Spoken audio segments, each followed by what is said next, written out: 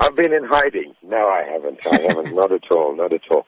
I kind of changed the focus of what I was doing. I made 5 albums and did the tours and all that kind of thing, and then decided to take a break. And I started a production company a few years ago. We were nurturing new talent and that sort of thing, so I got into that. And then, on the live side, I've been gigging at corporate events every now and then, and I've been involved with some world music projects, which is also a passion of mine at the minute.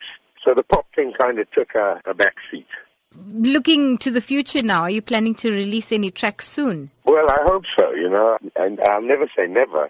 But I've been scoring some stuff for documentaries and for film and that kind of thing.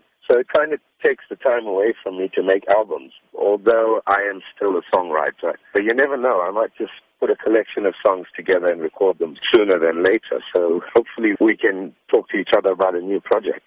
So this Human Rights Month, as an artist and especially a South African artist, how does it feel for you to have this freedom to actually compose your own music, work with artists and build the South African music brand? There's absolutely no doubt of its importance. We've spent many years trying to develop that for South African artists.